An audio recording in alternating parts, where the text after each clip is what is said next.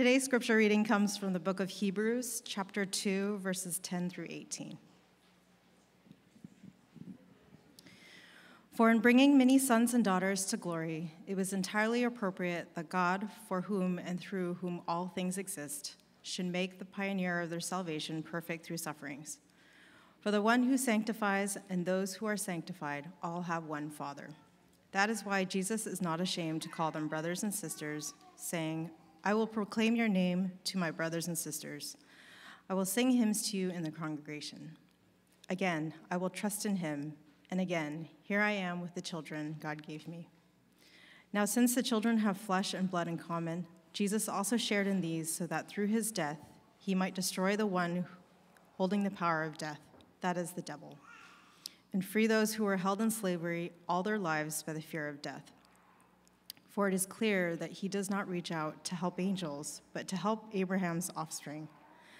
Therefore, he had to be like his brothers and sisters in every way, so that he could become a merciful and faithful high priest in matters pertaining to God, to make atonement for the sins of the people. For since he himself has suffered when he was tempted, he is able to help those who are tempted. The word of the Lord. Thank you, Aaron. Well, we're a few minutes behind our normal schedule, but all I need is for one person to say, that's okay. All right. Thank you. Thank you. Yeah, that's, family waits on family, and that's how it is. If that wasn't true, then probably our family wouldn't eat often at family gatherings, so we're thankful for that. This Advent season, we're looking at the first 4 chapters in the book of Hebrews. The title for the series is Jesus, God, and Man. They're on the cover of the bulletin. That's the message of Christmas in 4 words. Jesus, God, and man. Jesus, 100% God. Hebrews says in chapter 1 that Jesus is the radiance of God's glory, the exact representation of his nature. And Jesus is 100% human, as we just read. He is like us in every way. All that it means to be God, Jesus is. All that it means to be human, Jesus is. And the teaching of Christianity and this passage that we're going to look at this morning is that this truth, this mystery, if it is lost or if it is sentimentalized to it's just a cute baby in a manger kind of sentimentality, or if it's taken for granted and we don't sit in the full weight and the meaning and the truth of the mystery and the beauty and the wonder of those words, if any of those things happen, then Christianity has nothing to offer us in our sufferings. And Christianity has nothing really to say to us in our trials. But if it is true, if what this passage says is true, then Christianity offers us the most formidable, the most hopeful resource for human suffering that is possible. Not just on the other side of life, but in this life and in the middle of our trials and our challenges. That's what this passage has to offer us. As I've said the past 2 Sundays, this series is a very non-cozy, non-comfortable kind of Advent series. We've talked about spiritual drifting. We've talked about dying. That was last week. Now, I have said also that I do love the cozy and the comfy and the warm and even the cheesy parts of Christmas. I love the Christmas holidays, the way that we do it in our culture. But Advent and Christmas in the church calendar and over church tradition is not really the time for warm fuzzies. It's a time to ask, where is God in the darkness? It's probably not a total coincidence that we celebrate Christmas during what is the darkest time of the year. I think the darkest day is 2 days from now or something like that in the entire calendar. Where is light in darkness? Where is God in the waiting? Where is God in my trials? Christmas says the answer is found in the baby in the manger. Jesus, God, and man. This week, our staff and elders and diaconate, we gathered together for a Christmas celebration. And I already shared this with everybody there. And for some reason, I feel like I want to share this with everybody, but what for me is, hands down, the worst Christmas song ever created. It goes like this. The party's on, the feeling's here, that only comes this time of year. A little bit later, the party's on, the spirit's up, and we're here tonight, and that's enough. Simply having a wonderful Christmas time. That's the worst Christmas song ever. It's a joke. You guys can laugh. I'm sorry if you love that Christmas song and I just ruined it for you. My point of sharing that is if you're in a trial right now, if you are going through something challenging right now, something hard, these words obviously would not offer you anything hopeful or helpful. It's okay, the party's on. We're here tonight and that's enough. That's not going to help you if you're dealing with something real and hard in your life. And the reason I'm sharing all this is because sometimes we hear the story of Christmas in the same way, very sentimental. Oh, it's just that time of year and that's enough. Shepherds, angels, babies, swaddling cloths, etc.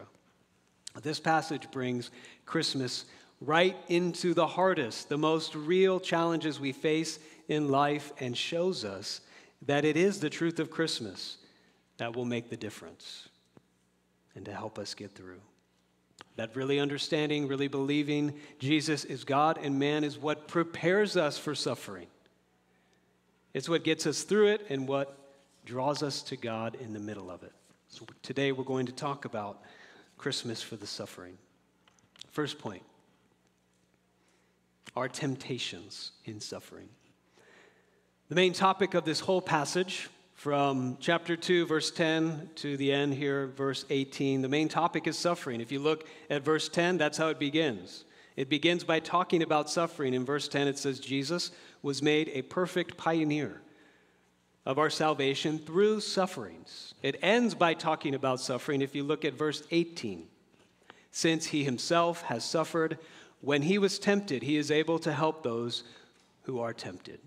These are the bookends of the passage. It begins and ends with suffering. He's connecting Jesus' suffering to theirs and also to ours. Now, there are many places in the Bible that address and talk about our suffering, how to handle it, how to find hope in it. What this passage does that is unique, that is special, is to connect two things that we don't often connect together, suffering and temptation. If you look at verse 18 again, he's saying, Jesus has suffered when he was tempted, so he's able to help those who are tempted, specifically those who are tempted while suffering. Now, when we talk about temptation and use that word, we usually talk about things like I'm being so tempted by that like extra slice of cheesecake or something like that. Or we talk about sexual temptation, things like that. But the word temptation is much, much broader than this. The word can be translated trial or test. And the best way to understand it here in this passage is to understand it kind of as a combination of all three: temptation, trial, test. Here's how it works. When we face a trial, when we're in suffering, it tests or reveals or shows us what our faith is really in. That is revealed in the middle of our suffering, like nothing else, and what our hope is really built on. And when we experience the unique temptations we face when we suffer through the trials of life, whether they're big or small, these are different temptations than we face when things are comfortable and good and moving along nice and easy. When things are good, we are tempted to forget God and think, I don't really need God. Things are good. But when things are hard, we are tempted to doubt God and wonder, is God there when I really need him? So the temptations in comfort and good times are different than the temptations when things are hard. And it's important for us to remember, when we talk about temptation, temptation in itself is not wrongdoing or sin. Later in the same book, a couple chapters later in Hebrews, The author says Jesus was tempted in every way, but without sin. So temptation doesn't mean sin. That's Hebrews 4:15. We could define a temptation as any circumstance or any desire or any occasion that draws us or lures us or entices us away from trusting God and doing his will for us. And the point here is, suffering does this. It lures us and draws us away from God in a way that's different than success or good times. An example of this is from the life of Jesus when he was facing his greatest temptation and trial. In the Garden of Gethsemane, right before he was arrested, Jesus was praying, and he told his disciples, "Pray that you won't enter into temptation." What is he doing? He's trying to prepare them for the temptation that was coming with suffering and trial that they were all about to face. The greatest suffering and trial that they faced since they started following him. He said, "Pray that you won't enter in. Temptation is coming because suffering is coming."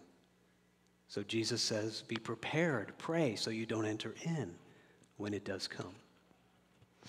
We said this a couple weeks ago, but the book of Hebrews, it was written to people who were drifting away from their faith. It was a bunch of people who, as you read the book, you realize they all could have pointed to a time in their lives, in their spiritual lives, when they would have said, I started with a lot of commitment. I felt vibrant spiritually. They were all making great sacrifices to serve and live out their faith in Jesus. It says they were ministering to prisoners. Some were being publicly persecuted for their faith. But now, in chapter 2, verse 1, we find many were drifting. They were neglecting their relationship to God, and they began to neglect their relationship to each other. It says they neglected the habit of gathering together in chapter 10. And I think as we talked about this a couple weeks ago, that describes a lot of us right now. Maybe that describes you. That you could point to a time when you felt vibrant spiritually, but now you just feel like you've drifted. And if you ask the people in the book of Hebrews, the audience it was written to, why? Why do you think you're drifting? The context of Hebrew tells us they probably all would have pointed to the trials, the suffering that they were either experiencing or anticipating that was going to come into their lives. And so the questions that they were dealing with were things like, where is God in this? Why is God allowing this? Why doesn't he stop this? Is he going to come through with a miracle here? How is my faith making any difference, really? Am I just supposed to wait until heaven? And being a Christian, it's not making my life any easier. As you read the book of Hebrews, you see these were the things that they were asking. These are the things that they were dealing with, and it was causing them to drift further and further away from God. Let me ask us, what about us? And what about you?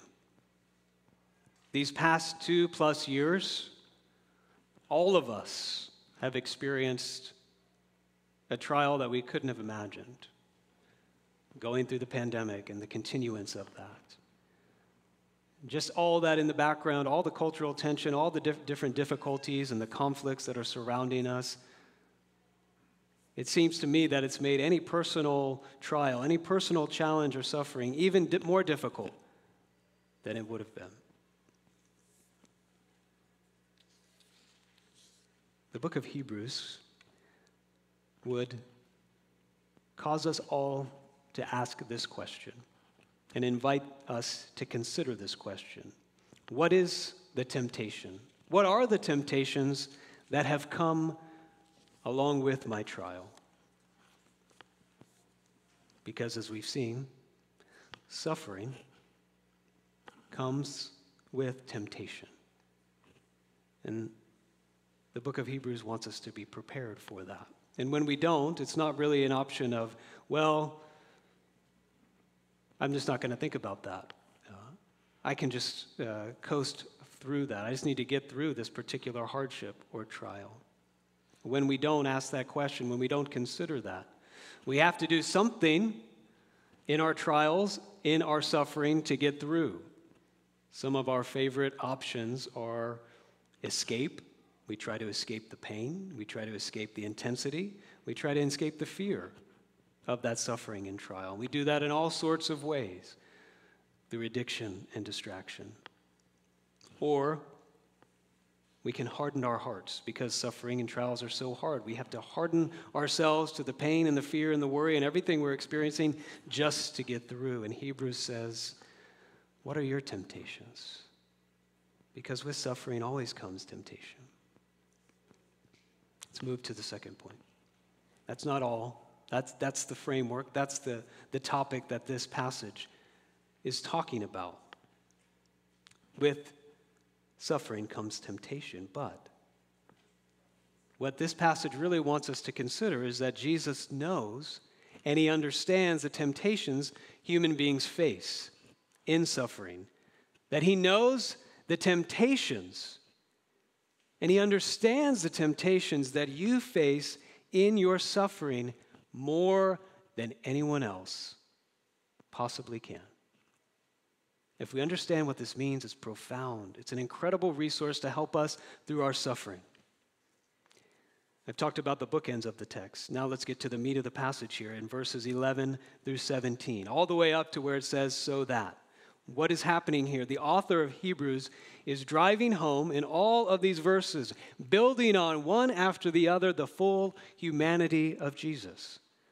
And here he's giving us a theology of incarnation. In verse 11, he says, we're all in the same family. Jesus calls us his brothers and sisters. He repeats that in verse 11 and in verse 12. Then he says, since we have flesh and blood, since we have that, he shared in our flesh and blood, verse 14. And then in verse 17, he says, he had to be made like his brothers and sisters in every way. So driving home over and over again, in every way possible, Jesus, who is fully God, he's already told us that at the beginning of this letter, is fully human. What does this mean? Jesus shared with us our humanity, all of its needs and limitations. He got tired. He understood what it meant to be hungry, even hangry. He's a human. Jesus shares with us the human suffering of having flesh and blood in a broken world, of having our bodies, of sickness and physical pain. Jesus is like us in every way, beyond just flesh and blood. He knows all the human emotions we feel: fear, anger, worry, concern, anxiety. He knows all the temptations that come with human suffering, from living in a broken world where things are unjust, where things are not the way that they should be. He understands in all of these things all the ways that a human being is drawn away from trusting in God, from obeying God, from not escaping and hardening their hearts, but leaning further in to trust. He knows all of that. Now you might say, really? If he is fully God, does he really know what it's like when we suffer? He doesn't really get it. He was perfect.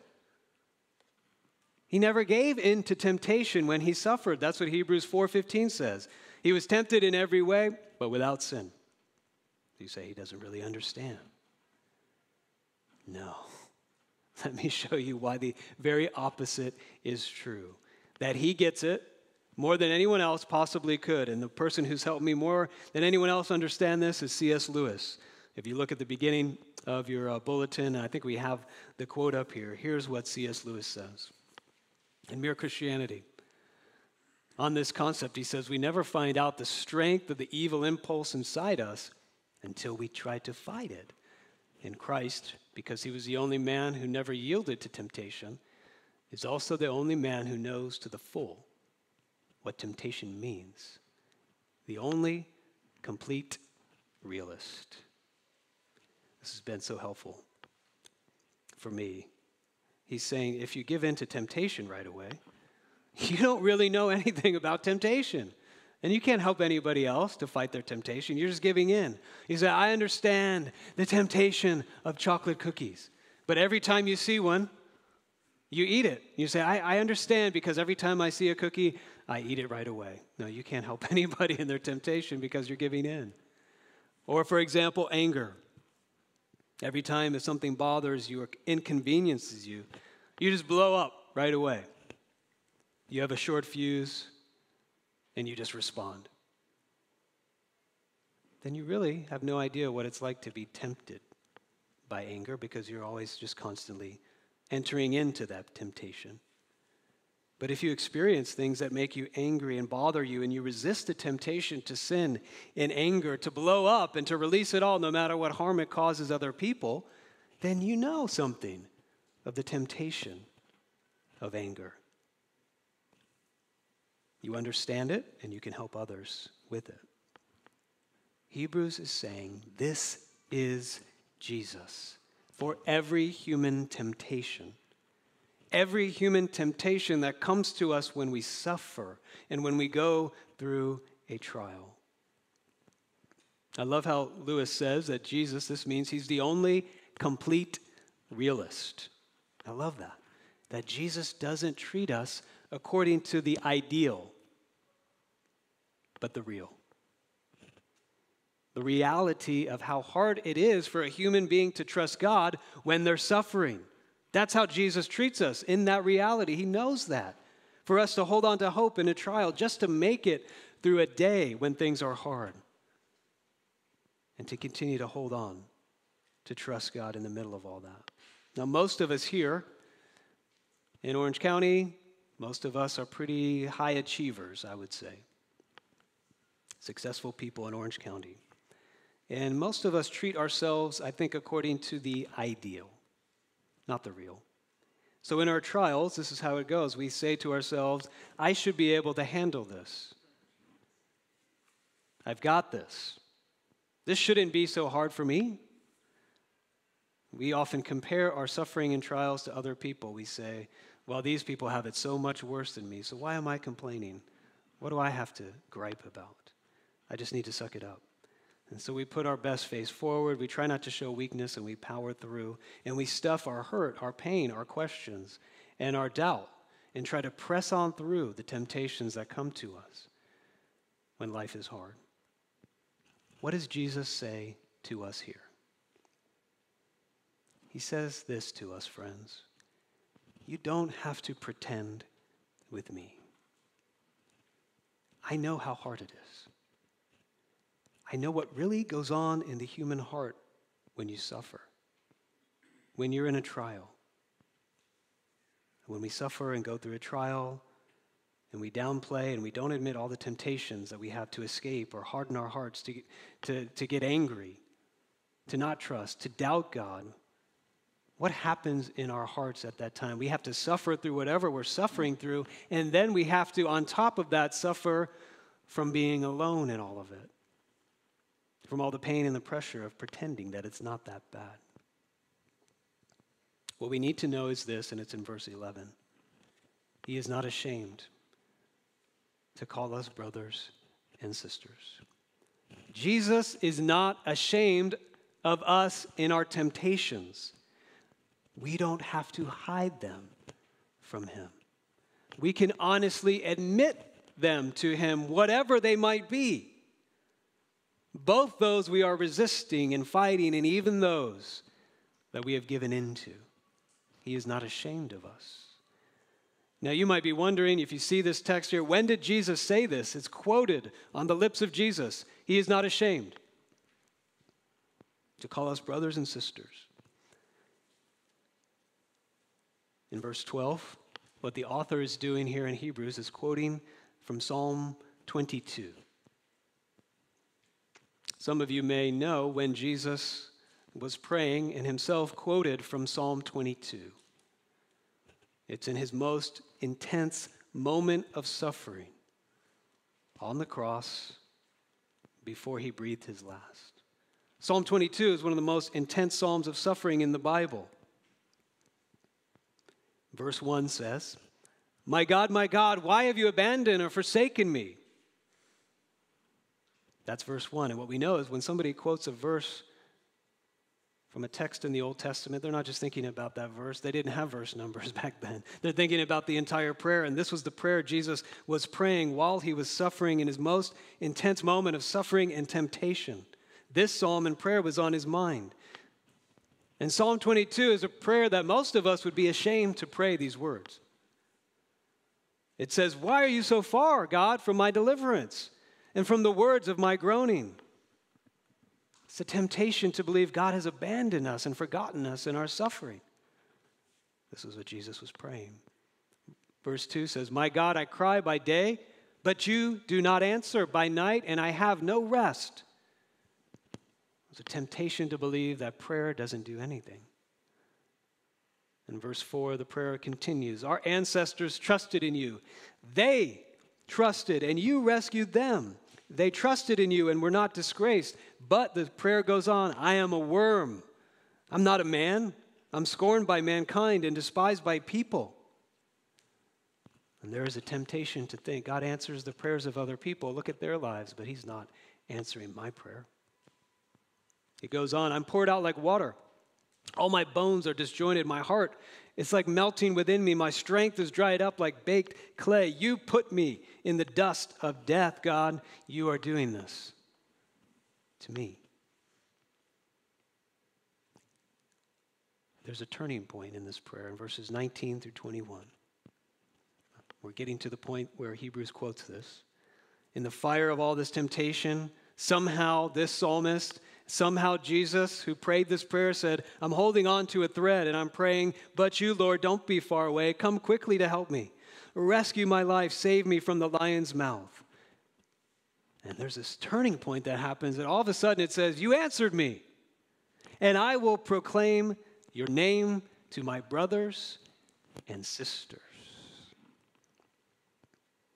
That's when Jesus said this in his most intense experience of temptation. He's not ashamed to call us brothers and sisters because he knows just how hard it is, how impossible it feels for us to trust God in the middle of our trials and our suffering. He says, "Don't be ashamed." I prayed Psalm 22. You can pray Psalm 22. You don't have to hide the temptations that even I prayed through in my experience of temptation. I'm not ashamed. If Christmas is true, then we don't have anything that we need to hide from God. We don't have to pretend when we come to him with our struggles and temptations. This is what Christmas is saying. God himself will understand more than any other human being possibly could. Here's an application for our cultural moment. There's a lot of conflict and disagreement. There's all kinds of conflict going on and keeps raging all around us. Could you consider this? This is what hit me this week. Can we consider that in all the trials and suffering we've gone through together, that people are going through the temptations of suffering? Some are fighting it. Others are not fighting it very well.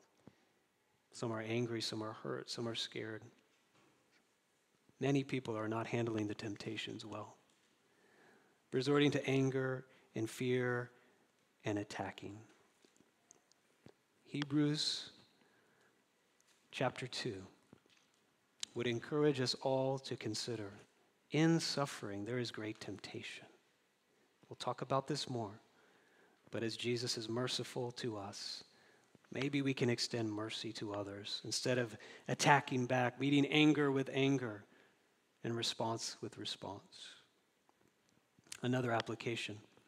In my office, I have hanging up on my wall a big sticky note that I brought here a few months ago. It's from our leadership retreat, and it's the 6-year dream for our church.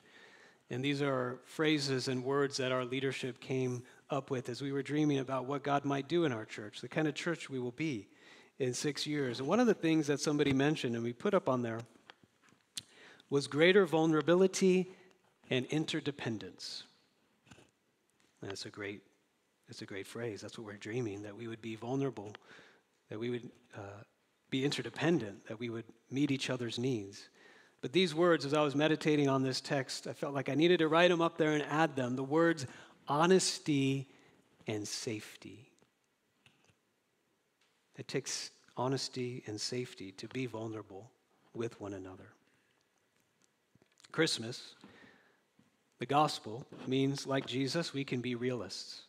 We can be real about temptations. In order to be a vulnerable community, no one should feel shame about admitting their struggles and temptations, especially when they're suffering and in trials. No one should feel shame about honestly confessing doubt, questions, struggle, and even sin, no matter what it is. The truth is, the church has not always been a safe place to be honest. And there are many stories that we might be able to share, and that is tragic, and there is abuse, and that is terrible happening within the church, and that has happened. People have been hurt or rejected by the church for sharing their temptations.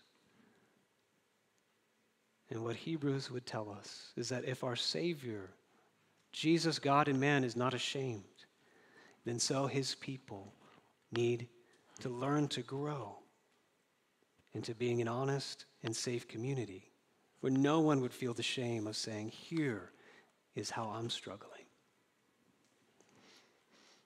To summarize, with suffering comes temptation. But Hebrews says Jesus knows and understands our temptations better than anyone else possibly can. Lastly, Jesus' help in our temptations. Jesus not only knows and understands our temptations, but here in verse 17 and 18, Hebrews says he can help us through suffering and the temptations that come with it better than anybody else possibly could. I want to say something that might sound off and strange or wrong to you, and that's this. The answer to your temptations is not, don't give in to them and obey. That is not the answer. We can be realists because you cannot do that. As sinful human beings, only Jesus is the one who's never sinned and never given in to temptation. We will. We can be realists. Sinful human beings will enter into temptation. You can't resist on your own, especially when you're suffering, when you're weak and tired and weary and doubting and hanging on by a thread. The answer to temptation here is not just, don't give in to it, don't do it, just obey. The answer is Christmas. Jesus had to be like his brothers and sisters in every way so that he could become a merciful and faithful high priest, because we will fall into doubt, unbelief. We will escape into all kinds of sin. We will harden our hearts. So Jesus, the Son of God, became a man to atone for our sins by his own death.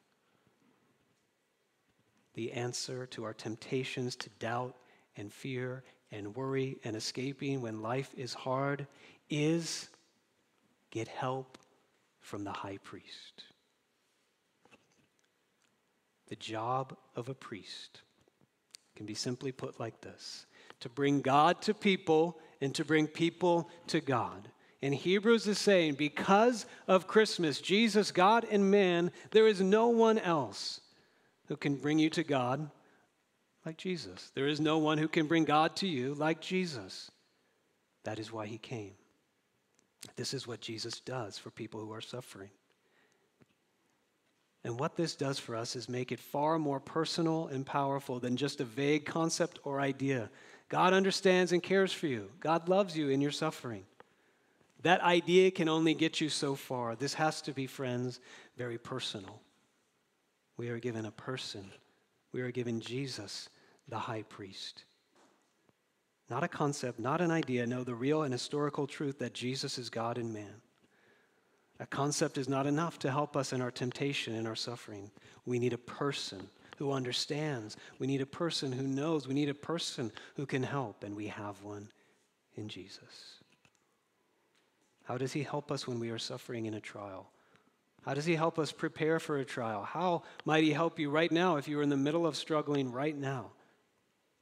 Let's look back at verse 16. There's a powerful image here.